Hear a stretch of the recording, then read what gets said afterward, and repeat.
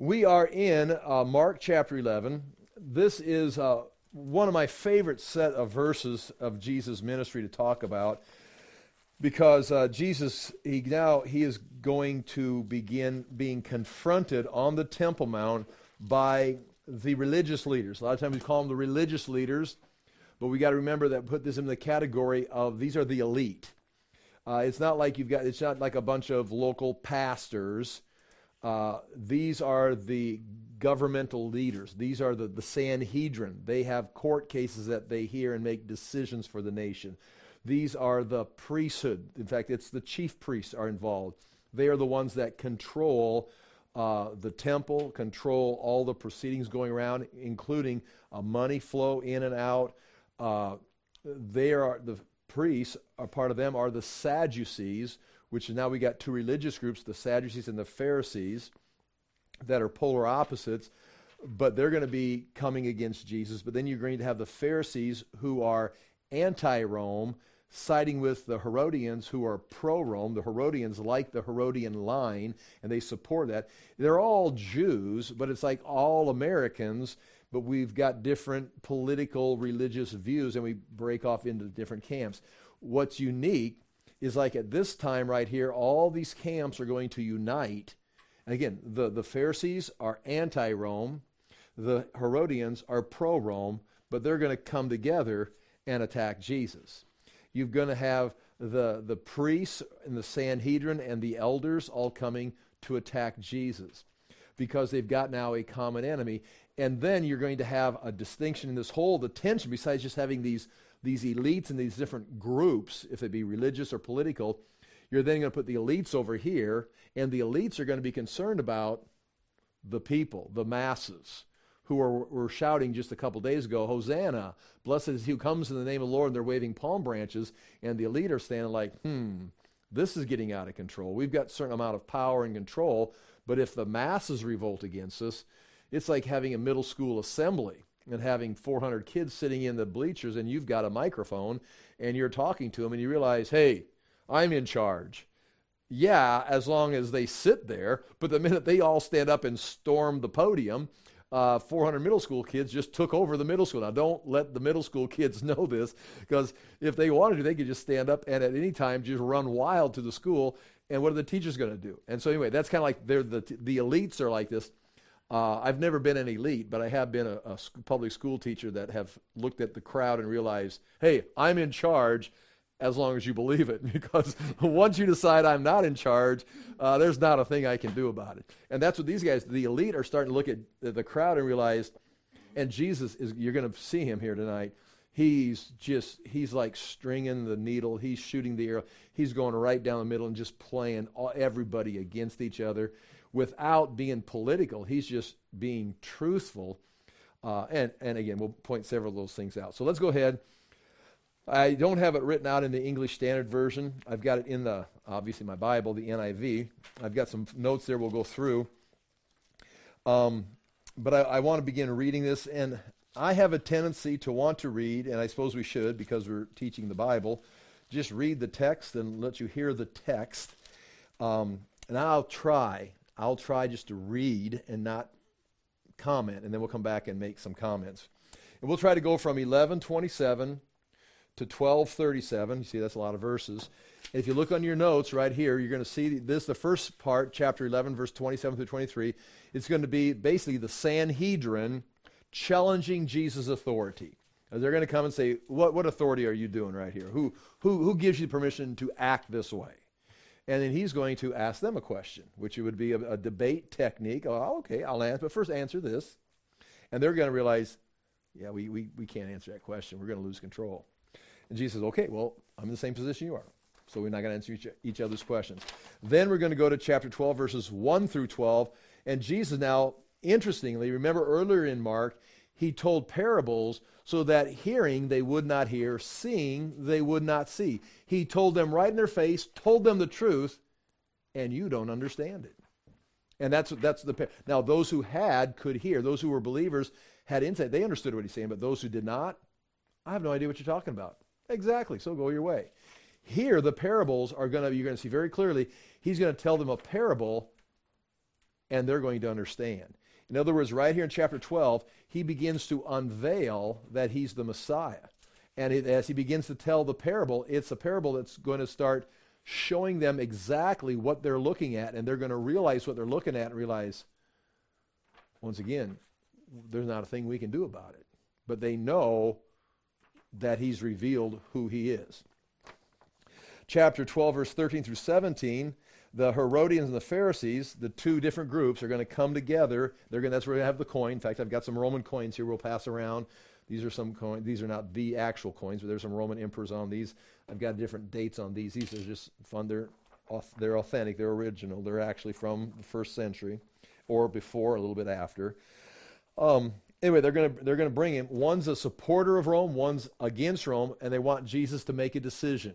Because if he sides with this group's against him. If he sides with this group's against him. And they're going to, Jesus, you've got to choose one or the other. And Jesus, so how do you say that? Threads the needle right down the middle, and they end up like, and Jesus comes out amazing the crowd. And the word used where they were amazed listening to him is a word that it means they delighted. It'd be like, you could use it for like listening to music or listening to a debate or listening to someone talk or listening to someone say words that you like. It was just like, ooh, wow, they just liked listening to him talk. It was like excellent. And that's the word. They were amazed. And the leadership, the elites are like, I mean, he's winning the crowd. He's winning the crowd over. Not just with his personality, but with the truth. And then we probably won't get there this far, but then chapter 12, verse 18 through 27, the Sadducees come at him and a question about the resurrection. They don't believe in the resurrection. The Sadducees are what we'd call the scriptural liberals of the day. They reject all the prophets. They reject the Psalms. They accepted the first 5 books, and they did not believe in the supernatural. They were liberals, materialists, if you want to really dumb it down. They were liberals regarding the scriptures, and they were materialistic. They didn't believe in angels. They didn't believe in the resurrection or the afterlife. You live, you die, you're done. They were, almost like secular humanists, again, if we could dumb it down. And they're going to challenge Jesus because they think, we've got scripture on our side, and Jesus is going to go right back to the book of Exodus and quote a verse out of Exodus to prove the resurrection. And no one could see this coming. It's an amazing job of exegetical work of, you've only got these 5 books, can you prove the resurrection? Yeah, I can prove it by the tense of the verb that God used when he spoke. And it's like they didn't see it coming. I mean, he's using their own scriptures. And that's the Sadducees and the resurrection. Now remember, the Sadducees are opposite the Pharisees. The Pharisees accept the whole text of the Old Testament. They believe in a resurrection, especially since Daniel speaks of, in the end, the resurrection, some to everlasting glory and some to judgment or shame. So Jesus here is going to line up with the Pharisees' theology against the Sadducees. So I mean, there is an alignment there, which is interesting. Not that Jesus was a Pharisee, but he does line up with their doctrine. Then the scribe is going to ask about the greatest commandment, and then Jesus, again, we won't get there tonight, I don't think.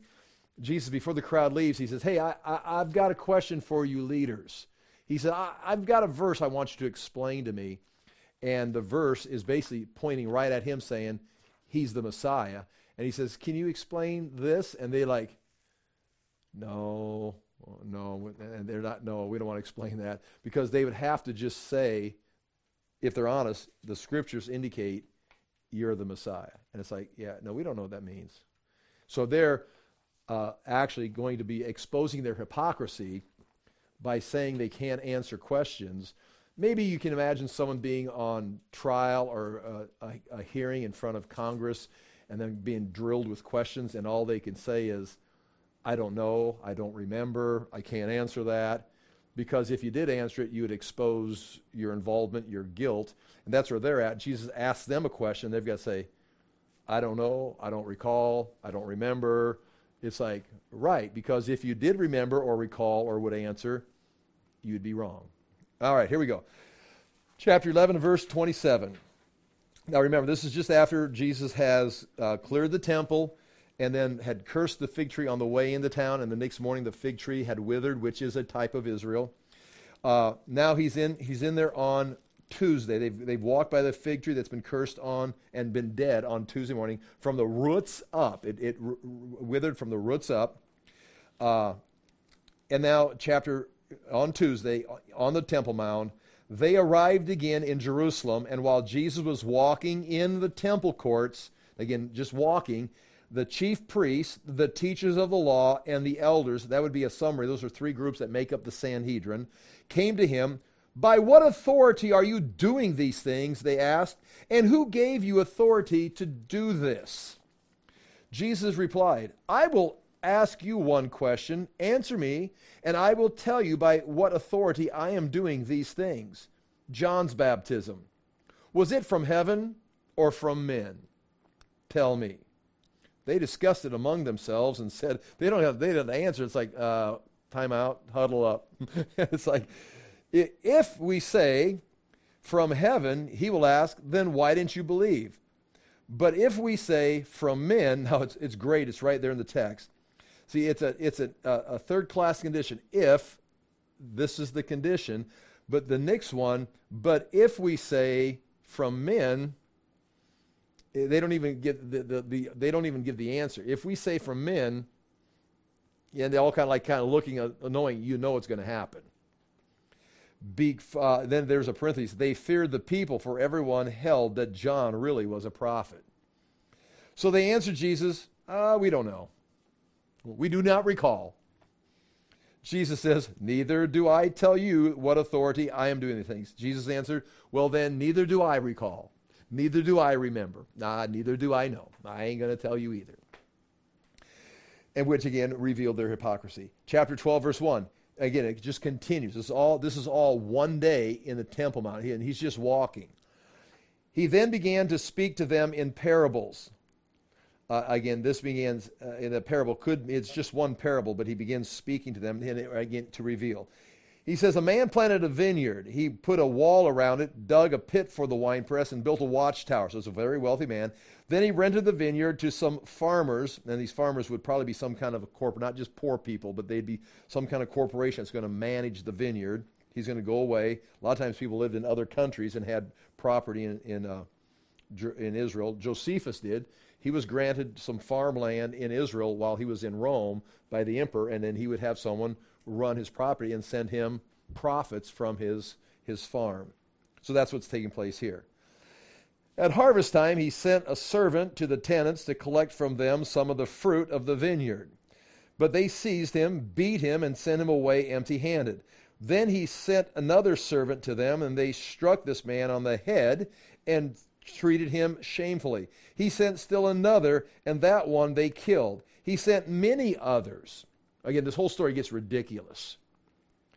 One, in the way the tenants are not paying their rent, and the way the man just keeps sending people to die in the vineyard. Some of them, he sent many others. Some of them they beat, others they killed. He had one left to send, a son, whom he loved, which you would say, well, don't send him. He sent him last of all, saying, they will respect my son. Again, it's one of those things where if you let yourself, okay, that makes sense. No, this is not supposed to make sense. The tenants are ridiculous. They won't pay their rent, and they keep killing people, and the owner just keeps sending people to their death. It's totally ridiculous. But the tenants said to one another, "This is the heir. Come, let's kill him, and the inheritance will be ours." So they took him and killed him and threw him out of the vineyard. Now, Jesus says, ask the elites, "What then will the owner of the vineyard do? He will come and kill those tenants and give the vineyard to others. Haven't you read the scripture?" Now this is now the revelation. "The stone the builders rejected has become the capstone. The Lord has done this, and it is marvelous in our eyes." And I'll go back and look at it. "Then they looked for a way to arrest him because they knew he had spoken the parable against them," meaning it wasn't hidden from them. They knew what he was talking about. "But they were afraid of the crowd." The elites were afraid of the masses. "So they left him and went away." Now again, there's a message to all of that, what's going on in our culture, the elites and the masses. They've got to divide the masses. weaken the masses, take away any kind of power they've got.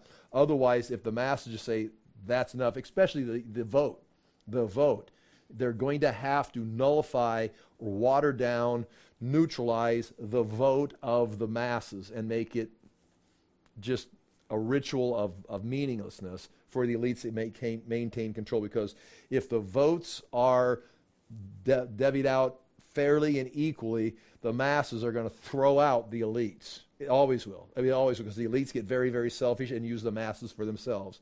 So that's what's happening. That's what's happening right here. The elites know they got to somehow manipulate the masses. So if you're an elite, do not manipulate the masses. Treat them fairly. If you're the masses, you're being manipulated. No, okay. That's not exactly in the text, but you can make some application. Later, they sent some of the Pharisees and Herodians, two opposite sides, to Jesus to catch him in his words. It's a trap. The word actually means trap. They came to him and said, "Teacher," now watch it. They're liars. "Teacher, we know you are a man of integrity. You aren't swayed by men because you pay no attention to who they are, but you teach the way of God in accordance with the truth." Within there is a phrase that means you don't look people in the face. Because when you talk to people, you look them in the face, you kind of read them and how they're responding, and you adjust your words. But he just doesn't look at you. He just tells you the truth. Now, just opposite the way the religious elites are answering, they're looking everybody in the face, looking each other in the face, analyzing, trying to say what will not get them in trouble. They say, "Jesus, you're not like that. You're not a hypocrite." And they say, "So, just go ahead and just lay it on the line. Just hit us with the truth." Again, it's a trap. So you hit us with the truth, and we'll take you this way and arrest you, or we'll take you this way and arrest you. "Is it right to pay taxes to Caesar or not? Should we pay or shouldn't we?" Well, if he says no, he's an insurrectionist. If he says yes, the crowds are going to be against, because this was the result of a revolt in 6 AD, and it's going to be what's going to cause the zealots are going to pick up the same theme for the Jewish revolt in 66 AD. So it's a lose-lose situation. But this is where Jesus is going to just thread the needle.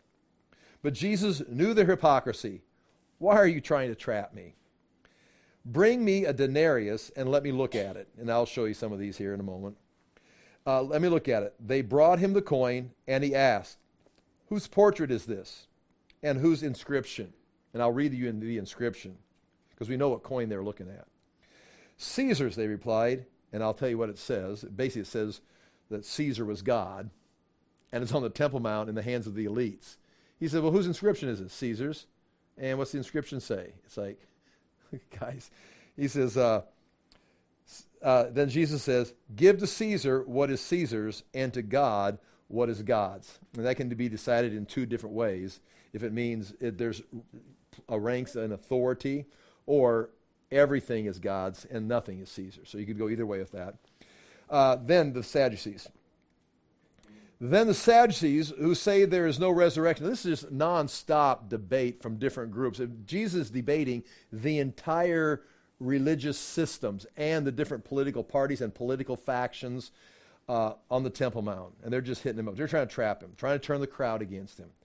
Then the Sadducees, who are opposite the Pharisees, who say there is no resurrection, came to him with a question. "Teacher," they said, "Moses wrote for us that if a man's brother dies and leaves a wife but no children, the man must marry the widow and have children for his brother." And that is the law. And you understand that if there's a man married to a woman and he dies and she's barren and has no children, then she's like destitute. So the brother has to marry her, produce children for her, that she's now got a family to provide for her. And then he'd have to take care of the wife. Okay. That's why you got to be real picky who your brother marries, just in case this happens. It's like, "No, I don't think you should marry her." It's like, here's a good one. Anyway, "Leaves his wife but no children. The man must marry the widow and have children for his brother. Now, there were 7 brothers." Want to hear another ridiculous story? "There were 7 brothers. The first one married and died without leaving any children. So the second one married the widow, but also died, leaving no children. It was the same way the third. In fact, none of the 7 left any children." It's like, okay, what is she feeding her husband? It's like, what is going on here? I mean, it's just, again, it's a ridiculous story. So she's got 7 brothers. They're all dead, and the wife still has no children. I mean, this is should be on some kind of a TV show, or when I think Oprah or somebody like that, some story. Last of all, the woman died too, of course. At the resurrection, which they do not believe in, whose wife will she be, since the 7 were all married to her? In other words, what they're pointing out is how ridiculous the concept of a resurrection. Everyone's going to live together somewhere else. Okay, if that's the case, and we actually apply the law of Moses, these 7 guys are going to be standing at the gate of heaven, and she finally dies. It's, honey, you're home. Honey, you're home. Honey, I've been waiting. It's like, whoa, now she's got 7 husbands, and now that's a violation of the law itself. So that proves, in their little, straw man arguments, that proves we're right. There's no resurrection. Now watch Jesus' answer. Love Jesus' answer. Jesus replied, are you not in error? Meaning, you're wrong.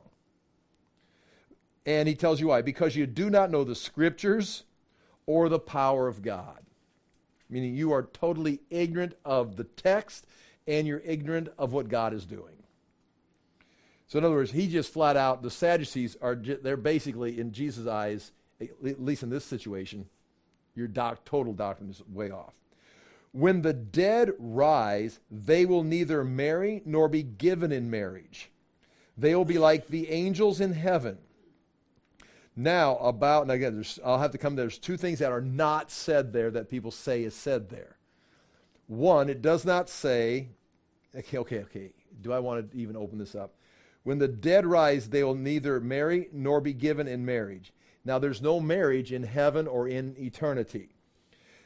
So that would be because marriage is of this age. They will be like the angels in heaven. So because you go into eternity, 1, you'll be like angels in heaven. That's your verse.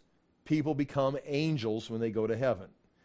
No, you'll be like angels, not having marriage. You won't be producing children anymore. That marriage is over. You'll recognize each other. We've talked about what will we? I remember you, my wife. It's like, but they'll be like, not that they'll be angels, but they'll be in the same dimension as angels, which also then plays out. See, it says right here, the angels can't have sex. The angels cannot produce the Nephilim.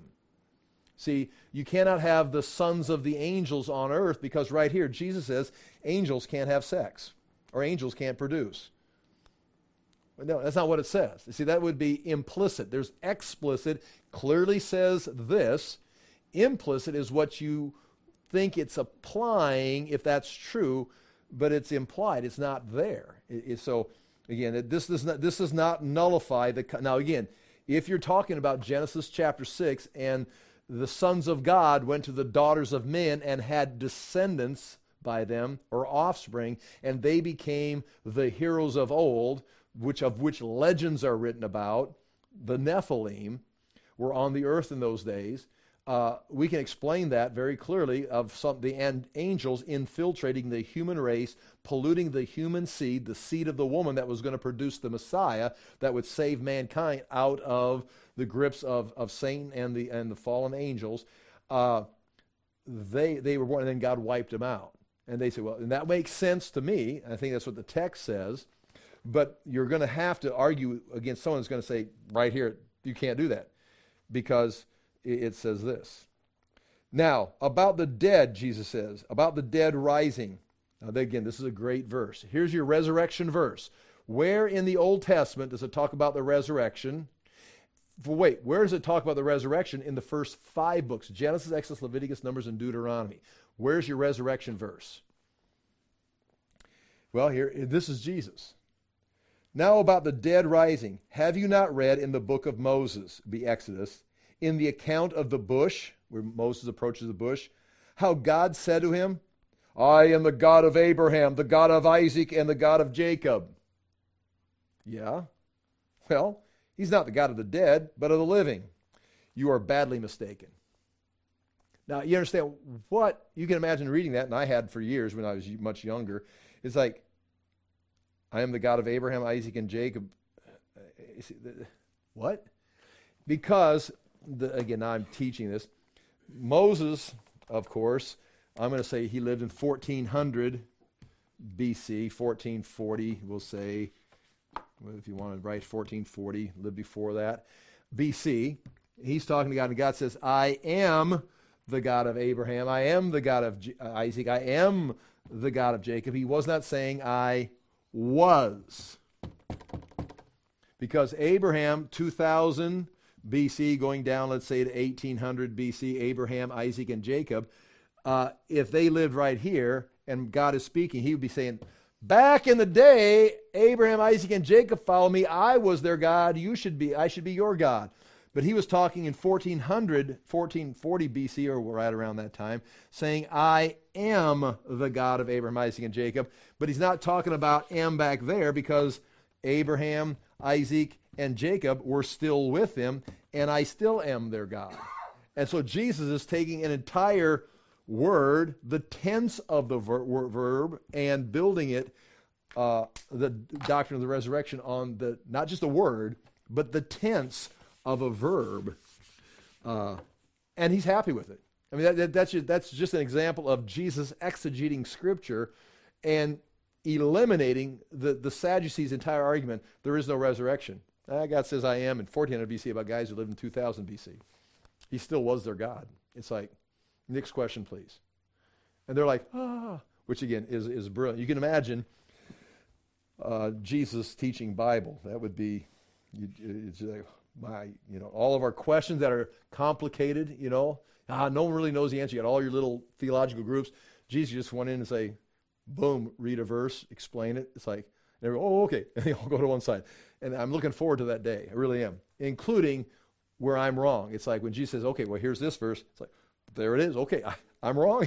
I now join this side. I mean, because I'm all over the map and trying to figure out what is right, what is wrong, or what is true in different situations. But, it'd be nice to have that kind of teaching. Anyway, you're badly mistaken. And someday he may say that to me. You are badly mistaken. He may be saying it right now. I just can't hear him. Okay. One of the teachers of the law came and heard them debating. Noticing that Jesus had given them a good answer, he asked him, again, is this guy sincere, or is he now trying to take Jesus down by himself? So it doesn't say he's a teacher of the law. So it may be a Pharisee, maybe one of the scribes. So he asked him a question, and Jesus is positive with him. Of all the commandments, he asked Jesus, which is the most important? Now, is that a trap? It doesn't say it was a trap. It's just, it's like, this guy's like, okay, hey, I've always wondered, we got all these laws. Which one is the top, the priority? The most important one, answered Jesus, is this. Hear, O Israel, the Lord our God, the Lord is one. Love the Lord your God with all your heart and with all your soul and with all your mind and with all your strength. And then he says, and for a bonus, the second is love your neighbor as yourself. There are no commandment greater than these. Love the Lord your God with all yourself, all your being, and love your neighbor as you love yourself. If you can do that, you're fulfilling the law. The teacher says, well said, teacher, the man replied. You are right in saying that God is one and there's no other but him. To love him with all your heart, with all your understanding, and with all your strength, and to love that would be what we talked about on Sunday, pure, when you are pure of heart, meaning you're single-minded. Not just pure like you're sinless, but you're single-minded, you're pure in your direction, you're not double-minded. So this guy's saying right here, to love him with all your heart, with all your understanding, with all your strength. That would be another way of saying pure. And to love your neighbor as yourself is more important than, watch this, than all burnt offerings and sacrifice. And this guy is saying this in the midst of Sadducees, in the midst of the priests on the Temple Mount while people are making sacrifice. He says, all your focus is on God and to love your neighbor as you love yourself. He says that's more important than all the burnt sacrifices. And then Jesus says, when Jesus saw that he had answered wisely, he said to him, you are not far from the kingdom of God. Meaning you've given up on this. You're looking at pursuing God. And right there, if you're seeking him, you will find him. That's the answer. If people say, I'm seeking God, it's like, well, the answer would be, or the response, good, you will find him. If you seek God, you'll find him. That's one of the solid promises of the Bible. If you seek me, you will find me. I just can't find God. Well, then the Bible says, well, you're not seeking him. Well, I really am. No, you're really not, because God is looking for you while you're looking for him. You draw near to God, James says, he'll draw near to you. And Jesus says, you're not far from the kingdom of God. Now, that's not a promise as I read it here, but it is an indication that you just keep don't turn back. Don't turn back. You're going to see this. And from then on, no one dared ask him any more questions. But I got to read one more. So everybody's done, but then Jesus said, well, wait. Can I ask you guys a question? Before all you leaders walk away, while Jesus was teaching in the temple, he asked, how is it that the teachers of the law say that the Christ is the son of David? Now, these teachers, they say the Messiah is going to be a son of David. Yes. Everyone would nod their head in agreement. But David himself, speaking by the Holy Spirit, I mean, that's where Jesus, he's going to quote a psalm, says this is in the text of Scripture, so David was inspired by the Holy Spirit, says, the Lord, God, said to my Lord, the Messiah, sit at my right hand until I put your enemies under your feet. But that's God speaking, Yahweh speaking to the son of David, one of his sons, to sit on the throne of Israel until his enemies are defeated. So, well, Jesus says, David himself calls him Lord. How then can he be his son? So the Christ is the son of David, yes. But David, in speaking about the Christ who's going to sit on the throne, or talking about the son who's going to sit on the throne, calls him Lord. So David's son is called Lord by David. So David's calling his son the Messiah, and you agree David's son is the Christ. Explain that to me. And they're like, the large crowd listened to him with delight. That'd be like at a music concert, or that'd be like listening to a debate, or listening to someone tell a story. It's like, you've heard people tell stories. I'll just say, oh, tell another story. Like, I love being with like little kids. Tell me another story. Tell me another. Oh, let me tell you another. And it's like, oh, they're just infatuated with you. So it's like, oh, I see, feel so powerful. Well, they were listening to him with delight as they're listening to him right there. As he taught, Jesus said, watch out for the teachers of the law, and he goes on and warns them about that. Well, that is this text of Scripture that we're looking at tonight. These verses right there, a lot of verses, but I kind of want to put that together in a package. This, again, is Tuesday of the final week of Jesus' ministry. He came in on Sunday, came to the Temple Mount on Monday, and then is back on Tuesday. He's going to be, if we go with a Friday crucifixion, he'll be on the cross by Friday. So here we go. Going way back to the beginning, chapter 11, verse 27 through 33, the chief priest, the scribes, the elders challenge Jesus' authority. And I'll read through that very quickly here one more time and make some comments about it. I didn't do it. I may start talking. They arrived in Jerusalem, and while Jesus was walking in the temple courts, the chief priests, the teachers of the law, and the elders came to him. Again, that's the Sanhedrin. There's 70 members in that Sanhedrin, so there would be at most 70 people if we're talking about the Sanhedrin, but there'd be from that group. By what authority are you doing these things, they asked, and who gave you the authority to do it? So they're saying, you come in here, and they're asking his authority. Who gave you this authority? You come in here, and what these things? He says, these things. What things did he do? One, a royal entry. He came in a couple days ago like he was a king, on a donkey, fulfilling Zechariah. They're saying psalms that only are said to David's sons when they ascend the throne. You have a royal entry on Sunday, and then you come back on Monday, and you turn the tables over.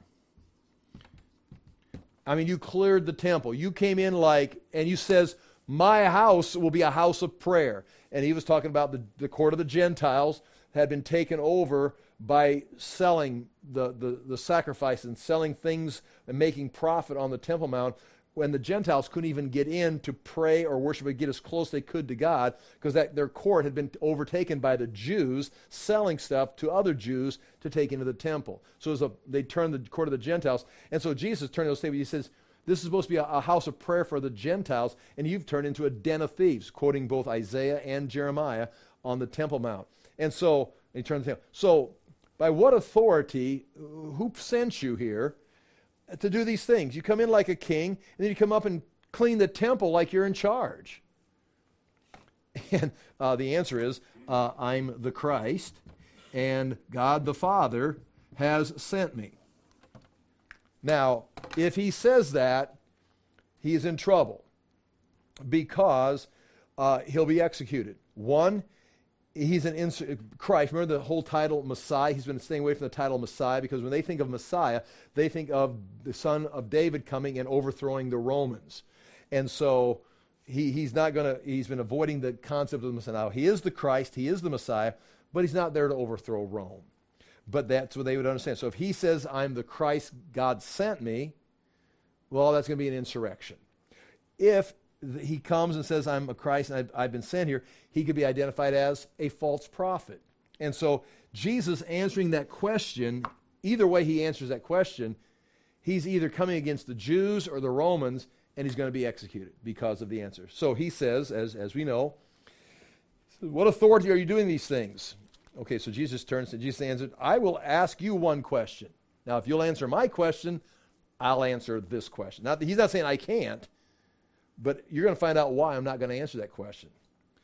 Answer me, and I will tell you by what authority I am doing these things. John's baptism, was it from heaven or from men? Tell me. And so now John, the thing about John's baptism, John the Baptist, and when in John's baptism, when it says that just means his ministry and he baptized people for repentance. John's ministry was pointing towards Jesus. So besides, the baptism was for repentance. Why were they repenting? To prepare people for the Lord. And then John introduces Jesus as the Lord, that they are repenting to get ready to receive the Lord. So John's whole ministry was pointing towards Jesus. So Jesus says, okay, let's start here. John's ministry. Do you say, yes, it's from God? And if they do, well then, here I am. You listen to John. I'm just doing what John said I was going to do. So get in line. That's why I'm doing what I'm doing. If they say no, well, who is all these people repenting? There are people repenting because they believe John's message and they're getting ready for it. So there's a vast majority of people. Even Josephus mentions John the Baptist. So he goes down his story. He had a mass of people that had joined the movement to repent and get ready for the Lord. So if they say yes, we agree with John, Jesus says, well, welcome to the club. If they say, no, he wasn't sent from John, all the people that you represent are going to say, you don't represent us. And so you can see that very in the answer right there, the question. If you look in the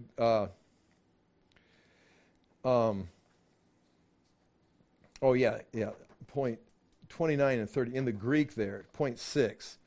It's interesting because Jesus is very emphatic with the phrase, answer me.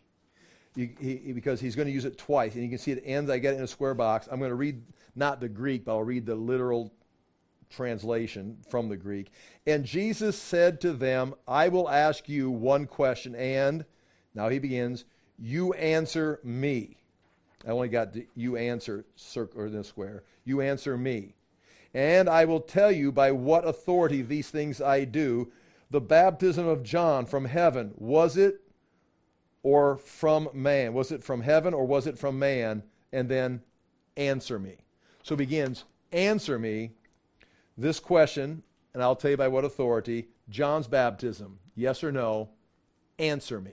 So even the Greek right there, he's being very emphatic. I mean, he's in a sense using authority. I'll ask you a question about my authority. Answer me. Question, answer me. And here's their response. As you know, they didn't answer. They discussed it amongst themselves. And here's the process of them discussing. If we say from heaven, he will ask, then why didn't you believe him? When it says, why didn't you believe him, meaning, why don't you believe in me? Because he says I was coming.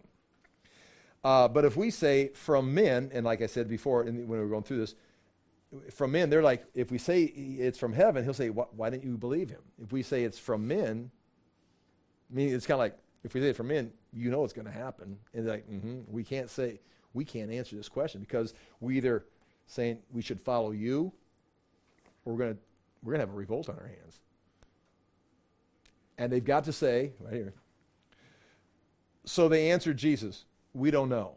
Now, right there in a culture of humiliation and I don't want to say pride, but of self-respect, to be asked the question, and again, he's not asking them like when I deal with those guys on the web hosting, and they ask me a question. It's like, I don't know. I just upload stuff. I know this much, and I don't know. Don't have a computer degree. I don't know. I'm saying, well, they really showed you. No, that's why I pay them money to host my website. What is embarrassing was I asked them a question. They go, we don't know what's wrong. Okay, now you're humiliated. You can't humiliate me with a computer question because I don't know. These guys were the elites. They're the ones who knew God's will. And the people came to the priests, the Sadducees, the Sanhedrin. They're the leaders because you know. Jesus says, well, okay. You know? Okay. John, was he from heaven or just from men? We don't know. You don't know. You can't evaluate John the Baptist ministry? We don't know. Well, then, you're not going to evaluate my ministry. It's basically, then shut up. It's like, what about John? We can't evaluate that. Oh, but you're here to evaluate me. No. I'm not going to answer your question. And he says, let me tell you a story. Let me tell you a parable. God put some people in charge of a vineyard, and now we go to this parable, and they're going to realize right here, they are the ones in charge of the vineyard that God is building, and they're plundering it. And what's going to happen? That leads right into this next story, and they know exactly. And so it ends at chapter 11, and so they ends with verse 33. So they answered Jesus, we don't know, which is a totally humiliating answer. They look like fools on the Temple Mount. They're in their area, in their arena, and they've got to say, we don't know. You have a question that we can't answer. And everyone in the crowd is like, say it's from God. Say he's a prophet from God. Everybody's like, go yes. They go, well, we don't know. What kind of leadership do we have? And then Jesus says, well, neither will I tell you by what authority I am doing these things. Since you can't evaluate John, I'm not going to pay attention to your evaluation. Chapter 12. He then began, right after that, he spins into this parable to speak to them about in parables. And we already read through it. The vineyard, and again, it becomes ridiculous. A man planted a vineyard. He put a wall around it. He dug a pit for the winepress and built a watchtower. Then he rented the vineyard to some farmers. And this would be some kind of business people that are going to take care of the vineyard for him. And he's prepared this vineyard. Now, some insight in this possibly is the 4-year period, that it would take 4 years. If you plant a vineyard, you get the press ready, did all these things. And I got some pictures of wine presses and things online that you can see. I'd like to go down that road, but we're going to not. But a 4-year period, and then they'd have a crop of wine. It'd take about that many years. But also, one commentator says there was a law, if this makes sense, within Jewish culture. If you are renting, or we can say living somewhere, and you live somewhere for 4 years, but you don't pay any rent. You just live there. It's almost like possession is like 9/10 of the law. You heard that before. It's like if you can live somewhere for 4 years and not pay anybody rent, it's yours. It doesn't belong to anybody else. And someone can come and say, well, that's my property. Well, where have you been for the last 4 years? It's like, I've been living here for 4 years. And that is one commentator said that. And so the idea here could be, it kind of makes sense out of this. If they can go 4 years without paying rent, just keep killing everybody that comes to collect the rent, they could say, according to this law, and that's not explicit in the text. Okay, I'm making an implicit statement. Just like I talked about, before. Explicit is what is clearly said. implicit is, and that would be implicit. It may give some insight into that. But nonetheless, they do all this.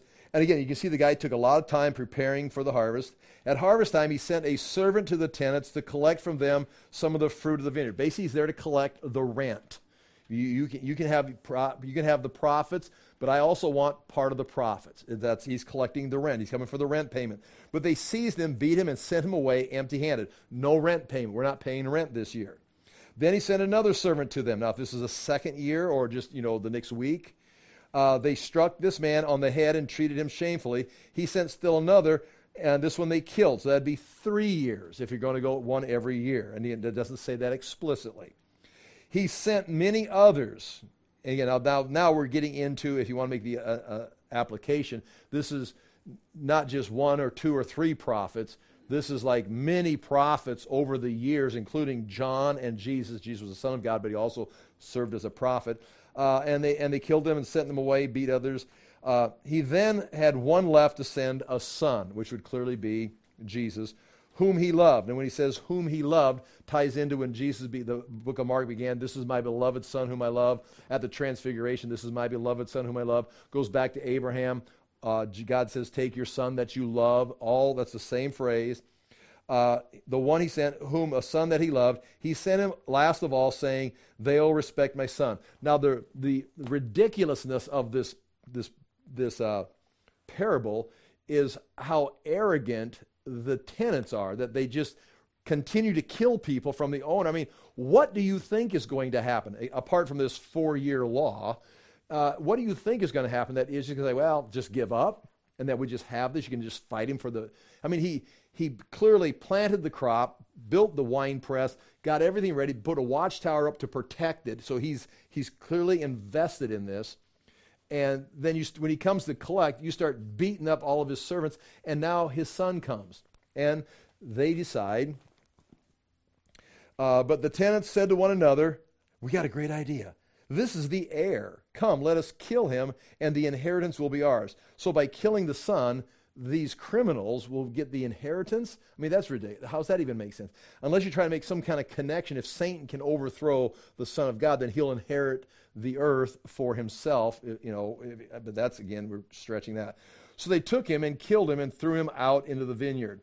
What then will the owner of the vineyard do? Now, again, in the other Gospels, Jesus asked the crowd the question, and they give him the answer. Well, he'll slay him. And Jesus is right here. He'll come and kill those tenants and give the vineyard to others. Now, if this is the case, if we look on the notes right here, turn to page 2 at the top. Point 3 on the second page, Isaiah 5, 1 through 7. I'll go read that verse for you. Israel is the vineyard. Now, this is around 700 BC, and Israel and Judah are not being obedient. And God is going to send the prophet Isaiah. I'm going to go to Isaiah chapter 5. And this, what I'm going to show you here is very clearly, again, I would say explicitly, since we're using those terms tonight, the vineyard in these parables, just like the fig tree in some occasions, represents Judah or Jerusalem or Israel. God planted a vineyard, it was Israel. He planted a vineyard, it was Judah. In 700 BC, Judah, again, Israel fell in 722, so depending on when Isaiah was saying this. But if it's 700 BC, he's talking in Hezekiah's day to the people of Jerusalem. Here it is, Isaiah chapter 5, verse 1. I will sing for the one I love, a song about his vineyard. So the one they're singing about has a vineyard. My loved one had a vineyard on a fertile hillside. He dug it up. I can imagine that this is a song. These are lyrics. Now, again, I don't know the song. I'm not going to embarrass myself or entertain you by trying to sing it. But you can imagine this would be some kind of a rhythmic song. It would appear, especially since you use the word song, about his vineyard. My loved one had a vineyard on a fertile hillside. He dug it up and cleared it of stones and planted it with the choicest vines. So far, sounds exactly like Jesus' parable. So you've got to think Jesus is basically quoting this or referring to this. He built a watchtower, as did the owner here, in it, and cut out a winepress as well. So far, we're right in step with Jesus' parable. Then he looked for a crop of good grapes. Now, in this case, he didn't rent it out. He's taking care of it himself. He looked for a good crop of grapes, but it yielded only bad fruit. Now, you dwellers in Jerusalem and men of Judah, judge between me and my vineyard. What more could have been done for my vineyard than I have done for it? Meaning I planted, I cared for it, I tended it, and I have no fruit. Now, you guys be the judge. And Jesus said in the other Gospels, he says, you judge. What will happen to these tenants? Here, Isaiah says, what will happen to the vineyard? What more could have been done? When I looked for good grapes, why did it yield only bad? Now I will tell you what I am going to do with my vineyard. This is 700s right here. Isaiah is talking to Israel, Judah, Jerusalem. I will tell you what will happen to my vineyard. I will take away its hedge, and it will be destroyed. I will break down its wall, and it will be trampled. I will make it a wasteland, neither pruned nor cultivated. The briars and thorns will grow there. I will command the clouds not to rain on it. The vineyard of the Lord Almighty is the house of Israel, and the men of Judah, and the garden of his delight, or are the garden of his delight. And he looked for justice, but saw bloodshed, for righteousness, but heard cries of distress. And then goes on and talks about that. So we got a very clear connection there in Mark chapter 11, going back to Isaiah chapter 5, obviously. In Isaiah's case, the vineyard was going to be judged, the wall was going to be taken down, and it was going to be overrun and trampled. In Jesus' parable, very similar, what was going to be judged was going to be the tenants, those that had been left in charge of the vineyard or had been left in charge of Jerusalem or Judah.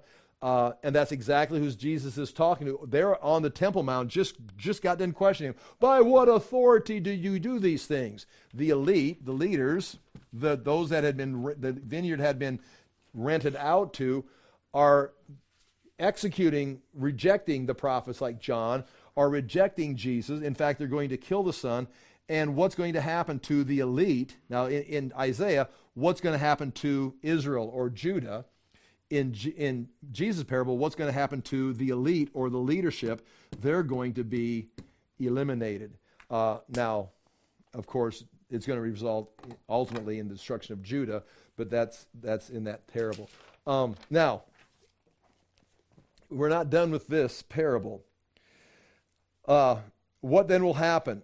It says to the others, it'll be given away to others. And again, given away to others, you got to decide who will be given to, because the vineyard is still going to go somewhere.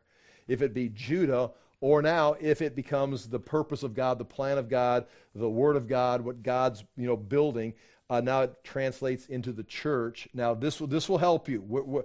It'll be given to someone else.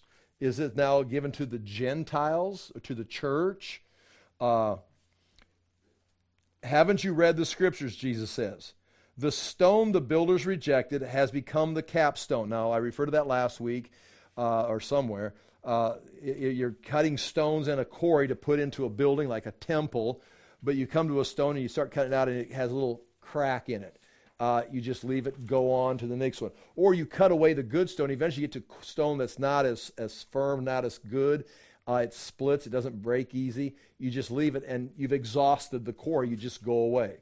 Well, in this case, the builders cut out a stone, but go, yeah, we're not going to use this stone. Does not fit the building we're working on. It doesn't match. It's not of the right strength. We don't like this stone for some reason. Well, it's become the capstone. Now, this word capstone can be cornerstone, foundation stone. It can be the capstone in the building, the decorative piece. It can be like in an arch, that middle piece that goes into an arch, the keystone. It can be any of those things. Most likely, this is probably referring to the foundation stone, the cornerstone of what the building is set, and you set that first stone square and build everything off that square stone, and the building is square and proportionally right. But this stone had been rejected by the builders, the elite, reject the stone. but it's become the capstone or the cornerstone.